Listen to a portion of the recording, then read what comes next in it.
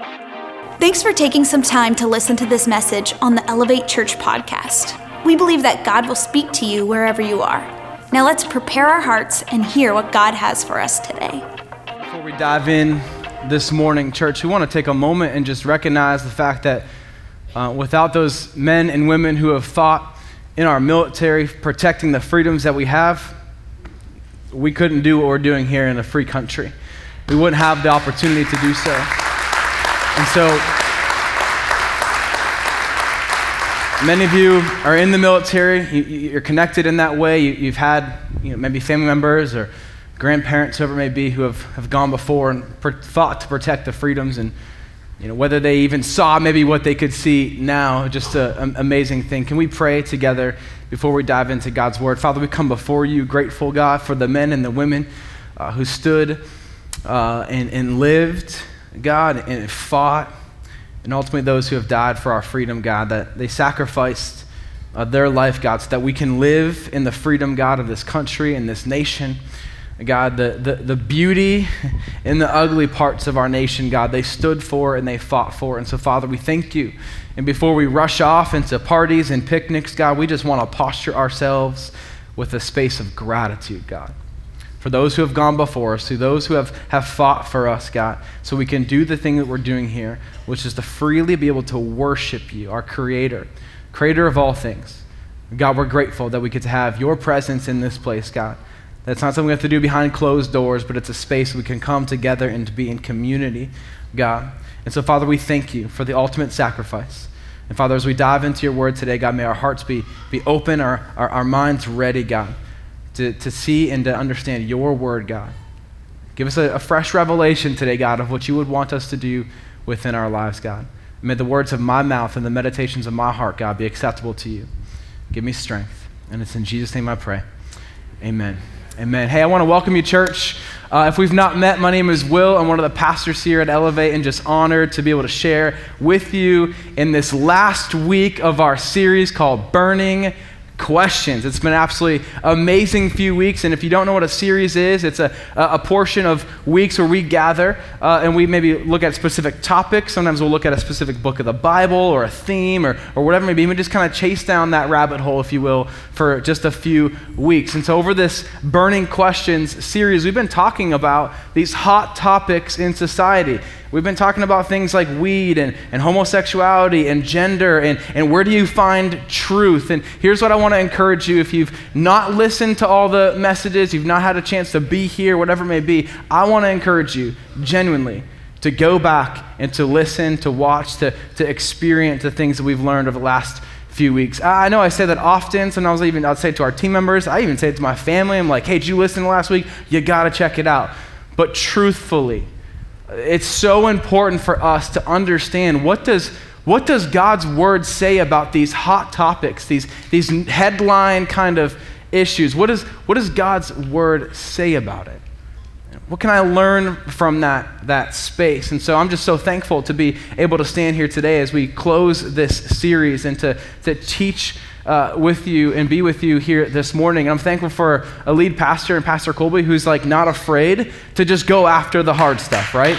I'm thankful for that and to be able to lead alongside of him. Like he's not here for just all the feel-good stuff, right?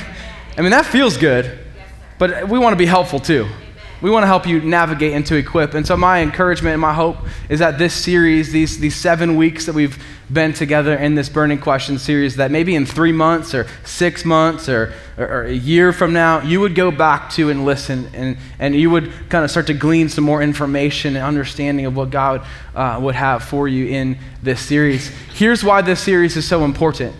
And I think we've talked about this, but I want to show you an interesting statistic from the Barna Research Group. It says this, that 68% of Americans still consider themselves to be Christians. That's awesome. But among these self-identified Christians, only 6% have a biblical worldview. Let me break that down for you. That would mean that all of these Christians that would say that they're Christians, right? 4% aren't viewing the world through the lens of the Bible. So they want to stand for something like Christianity, but what they're standing on is quicksand that's going to fall and sink. It's not going to last. Only 6% are standing on something that is an actual firm foundation. That is why this series has been so important. To give us hey, the world is going crazy. We need to have a biblical worldview. How can we view everything around us? How can we view gender and all these things we've been talking about through the lens of the truth of Scripture? Not through opinions of a church, not through opinions of a person, but through what God's word says is true. That's why this series has been so important. Are you ready to be in church today?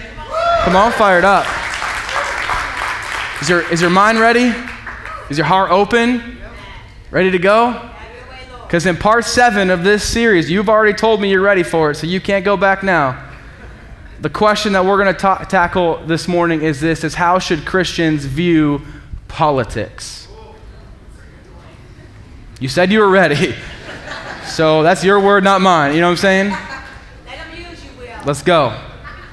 How should Christians view politics? And let me just say, this is not a left or a right issue. This is not a liberal or Christian. This is not a red or blue. You will not walk out of here today saying, well, Elevate Church is a conservative church, or they're a liberal church, or they're a blue wing or a right wing or a green wing or whatever color you want to choose. Because all of those things are divisive. I need you to understand that.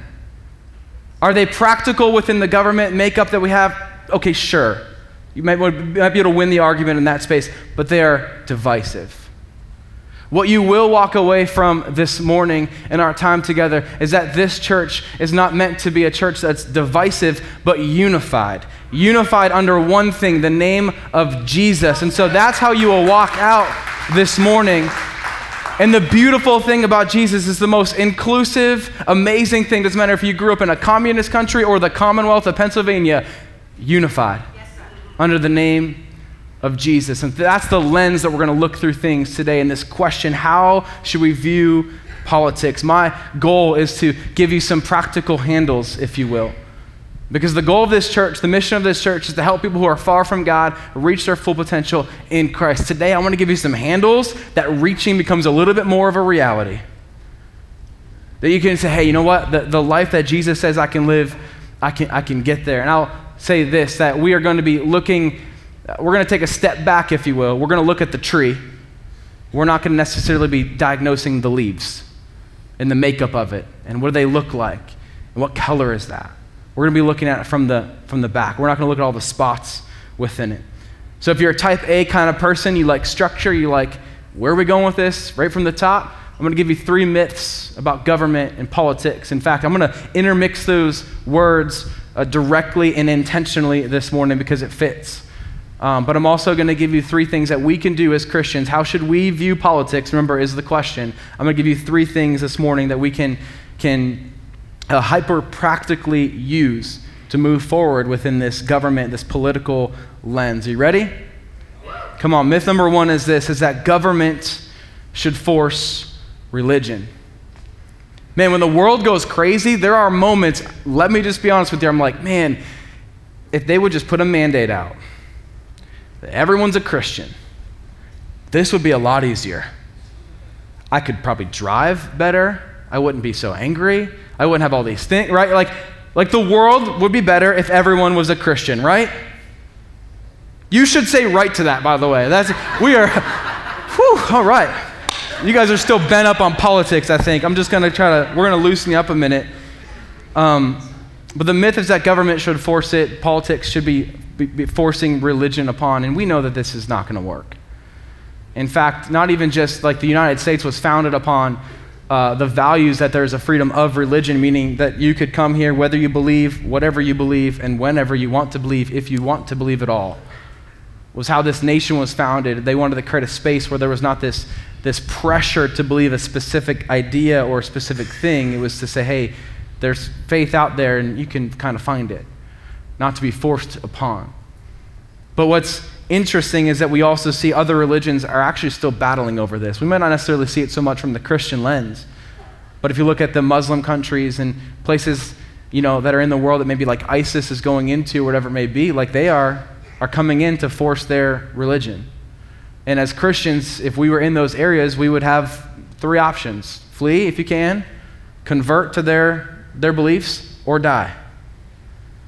And in fact, not even just Christians, if you are a Muslim that didn't believe the same ways that they believe, guess what? You have a chance to flee if you can, convert to their specific sect, or die. And so it's actually not working in their lens either. And in fact, biblically speaking, it's not true, because what do we see that Jesus would always teach, and the New Testament authors and the people of the Bible that were writing to us with the Holy Spirit, that they would reason, that they would appeal, they would just say, like, please just make faith a personal decision. If I could sum up Jesus, and there's a lot of words you could use to sum up his life, but he lived an invitational kind of life. Just inviting us to, hey, just encounter me, experience me, see the goodness that you can have in your life through me as the Messiah. So we know that forcing religion is not going to work. It doesn't work in our modern day because it's not biblical. It doesn't line up with the truth of God's word. Myth number 2 is that government should reject religion. Just remove it completely. You know what? If we can't force it upon everybody, why don't we just take it off everything? Why don't we remove the 10 Commandments from this building? Why don't that monument that's been there for however many years, let's just take it off of that anyways, because we don't want to push this idea on to the society. And it's a myth. What they want to do, these organizations want to just remove, in God we trust from even our money and things of that nature. Like, they want to take everything out. And what they do in that space, they're trying to take the writing, the First Amendment, where it says we have freedom of religion. They're saying, instead of having that, let's make it freedom from religion. You know what? Your religion is great. Just keep it to yourself in your house with your people and don't tell anybody about it. And the hard part about our faith, it's meant to be shared.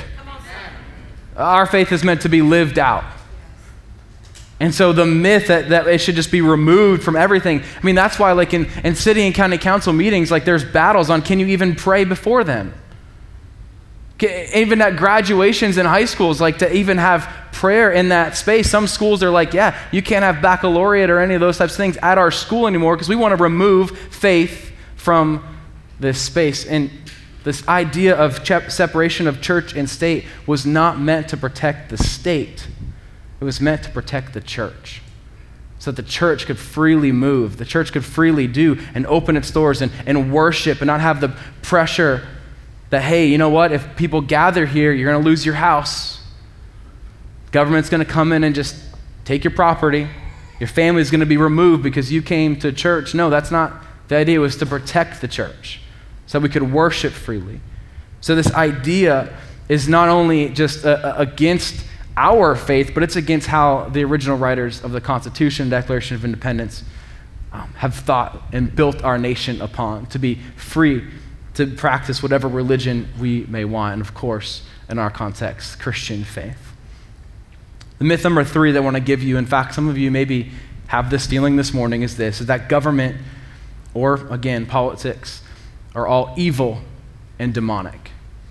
And maybe some of us sit here and we're like, well, that's the truth.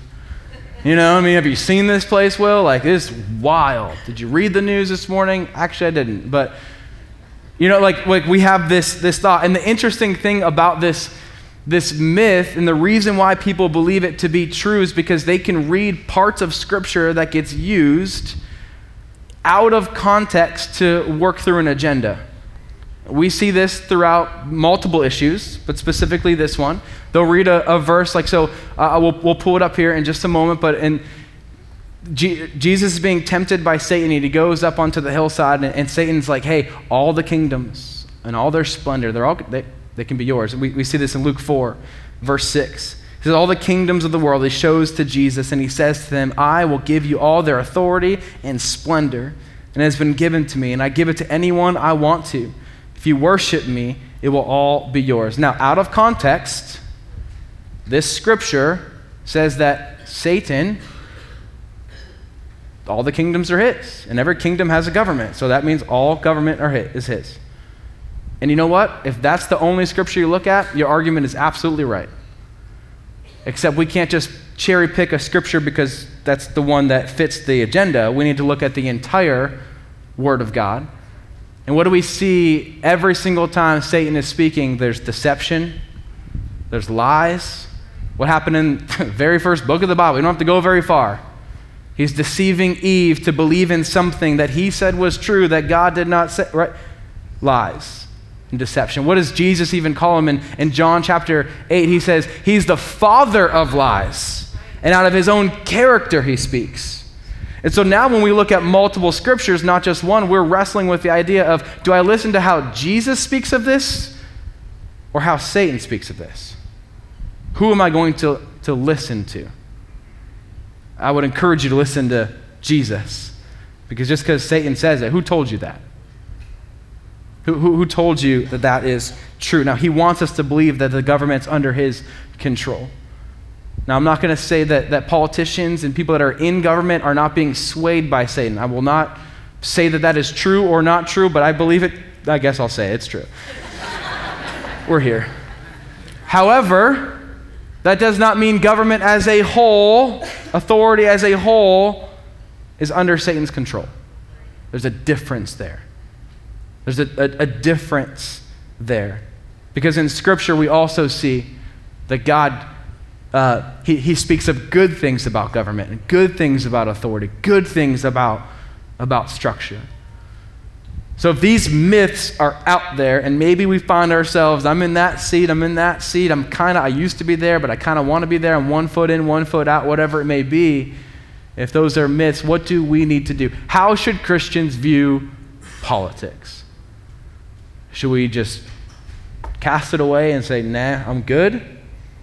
That's what most of us maybe want to do. I want to challenge us today with one of the most challenging things that Jesus has taught in the Bible. It's in Matthew chapter 5. If you have your Bible, you can go there. He's teaching on the hillside to a large crowd. This is found in the Sermon on the Mount. You can find that, the Beatitudes. I had a chance to go there a couple years ago. Absolutely beautiful place. Great coffee as well. But in Matthew chapter 5 and verse 13, he says this, "You are the salt of the earth." Turn to your neighbor, tell him you're salty. You're salty. I didn't say stick your tongue out. I saw that. It's getting weird up in here. We're going to keep moving. You are the salt of the earth. But if salt loses its saltiness, how can it be made salty again? It's no longer good for anything except to be thrown out and trampled underfoot. You are the light of the world. A town built on a hill cannot be hidden. Neither do people light a lamp and put it under a bowl. Instead, they put it on its stand, and it gives light to everyone in the house. In verse 16, in the same way, let your light shine before others, that they may see your good deeds and glorify your Father in heaven. You are salt and you are light. Those two terms have massive, significant implications to how you, me, we should live. Massive. What is salt? I know it's kind of a weird verse. We just told our neighbor we're salty, and I didn't really understand that. So when Jesus is speaking, this salt was used as a preservative. It would preserve foods. It would preserve different things. In the Old Testament, salt was actually, the Lord said to bring the salt as part of the worship of the herbs and things like that to purify. So salt is a preservative, and salt is a purifier. Salt adds everybody likes a steak with a little bit of extra salt on it. You know what I'm talking about? Like it just adds a little value there. And so now we read that scripture again. You are the salt. You are the preservative of the earth. You are to purify you are to add value to the earth. And so what Jesus is saying is everywhere you go, you should have a little salt trail. Do they know that you are a Christian in the place that you are going to? And another interesting implication of this when he says you're the light of the world, because Jesus has only called himself, I am the light of the world. And so now Jesus is saying something that he called himself as fully God, fully man, and he's putting it out to other people. He's not saying, hey, you're now Jesus. But what he's doing, he's confirming to us, and what his word also says in other texts, that you are an extension of Jesus. You are a direct extension of Jesus to the world. So he stands before the crowd, those who have followed him, some of his disciples were there. Everyone's looking for change. And I think when we talk about government and politics, man, we're looking for change And Jesus stands up and he says, you are the salt of the earth. You are the light of the world.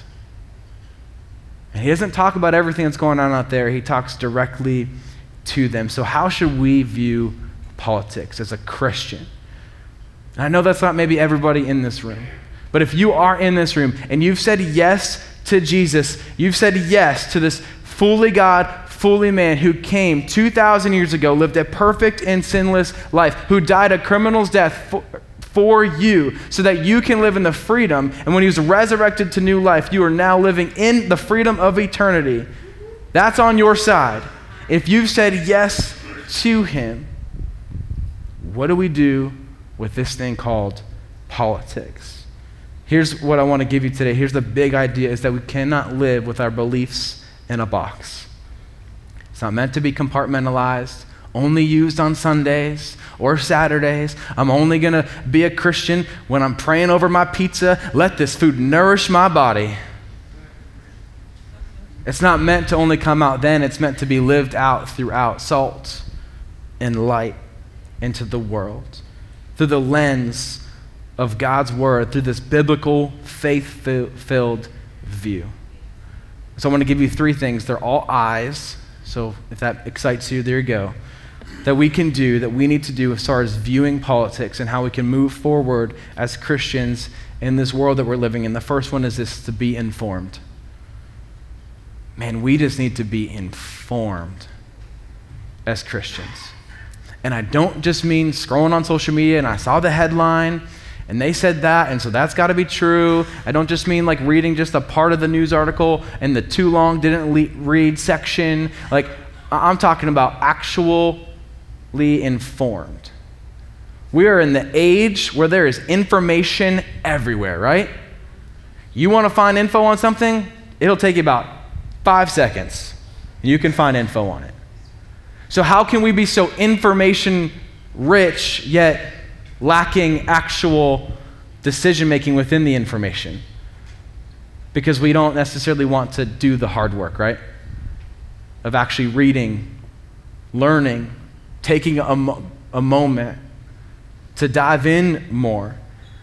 So it's not just reading certain news articles. If all your information is coming from one side, guess what? You're going to have a one-sided view. If all your information is coming from social media, you're going to have a social media view.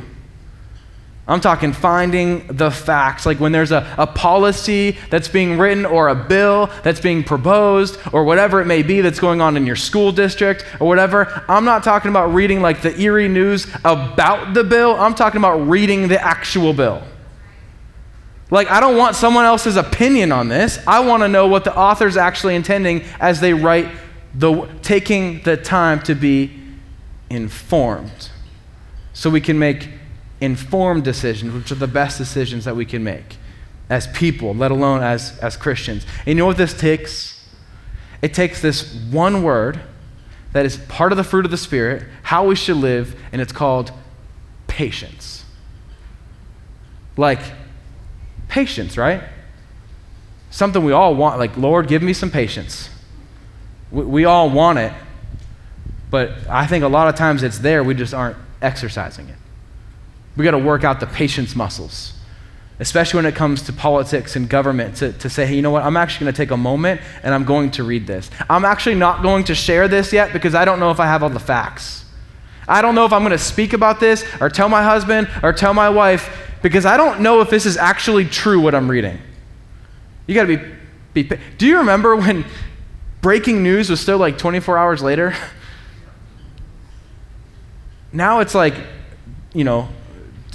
more on the story, like, that we've already told you. Because if it wasn't in 5 minutes and these quick things that are going on, it's like, man, what if we were just Christians who were just, you know what, I'm going to be patient before I respond, before I text back, before I do whatever it may be. I think what it takes, not only does it take patience, it takes us to have a deeper reliance on the Holy Spirit when the world is going crazy.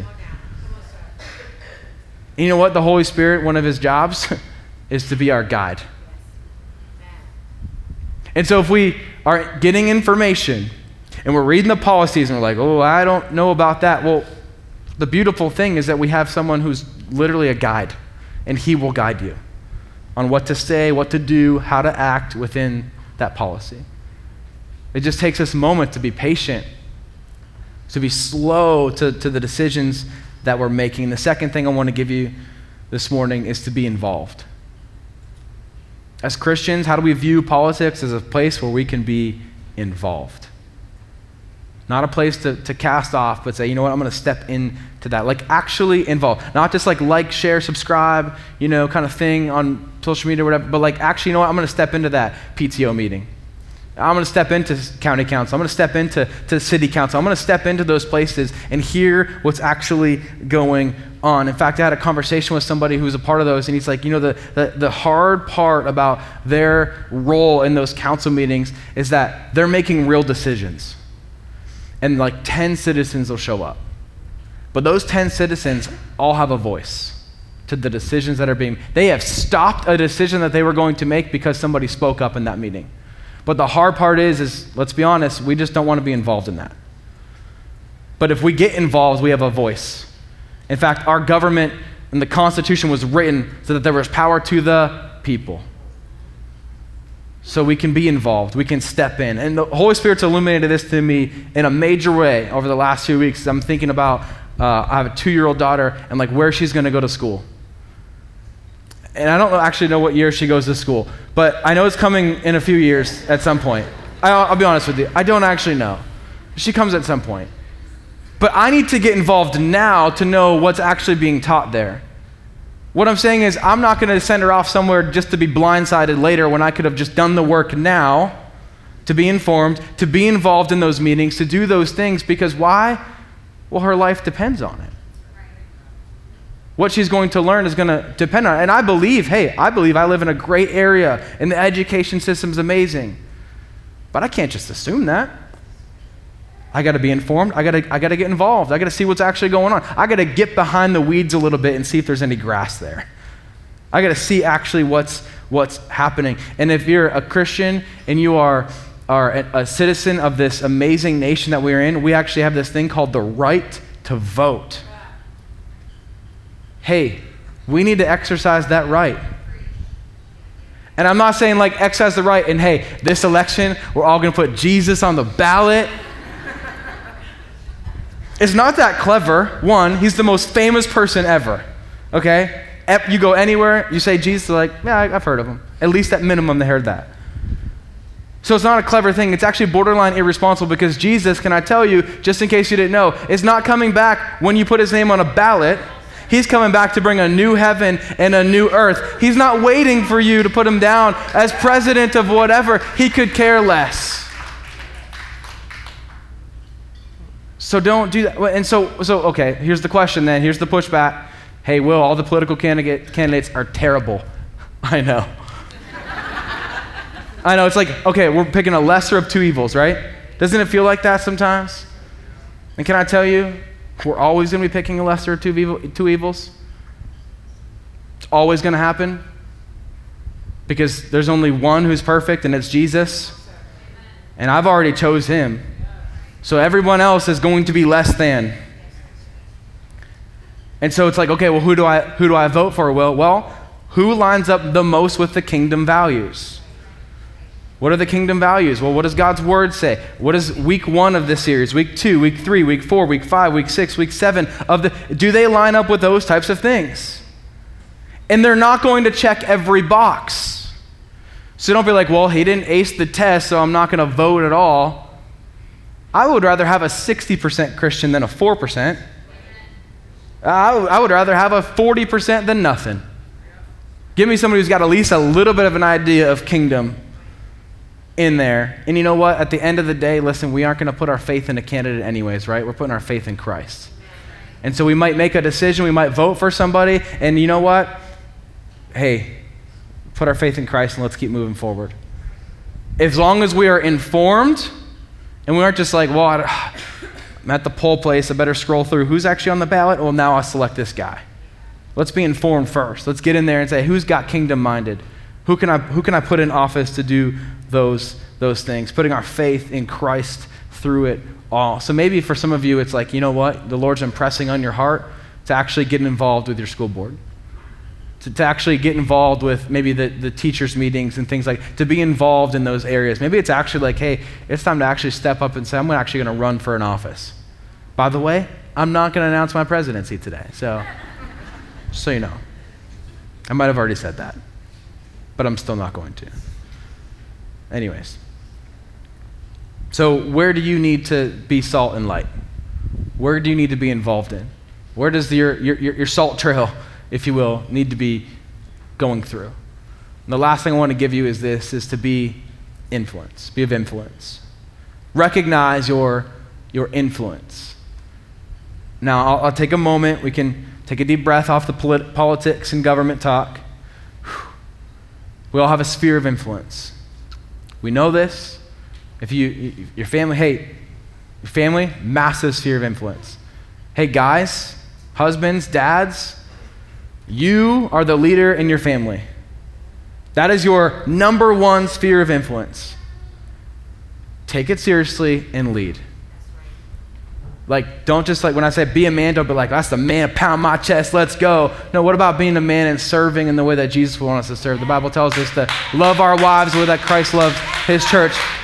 To lead in that kind of way. That's the influence, because your family, your wife, your kids, your cousins, they are still going to be looking at you to say, is that how I want to live? Is that the kind of salt I want to be? Is that the kind of light that I want to be? We have to take that family influence seriously. What about in our workplace? I know there are places like your cubicle area is super gossipy. Hey, guess what? We can influence it by not feeding into it. And we can, maybe not say the things that they're all talking. And you know what's going to influence them is the fact that they're going to look and be like, for some reason he's different now. He used to, but he doesn't anymore. And I don't know what's changed. And then it's going to open up a conversation. Salt and light. Maybe it's your friend group. You're like, you know what, you can take charge over your friend group and break the surface level conversation of, man, the weather's great. And tomorrow the weather's going to be great again. Did you see the game last night? Yeah, but the weather on Tuesday, have you checked it out? Right? We all have these conversations.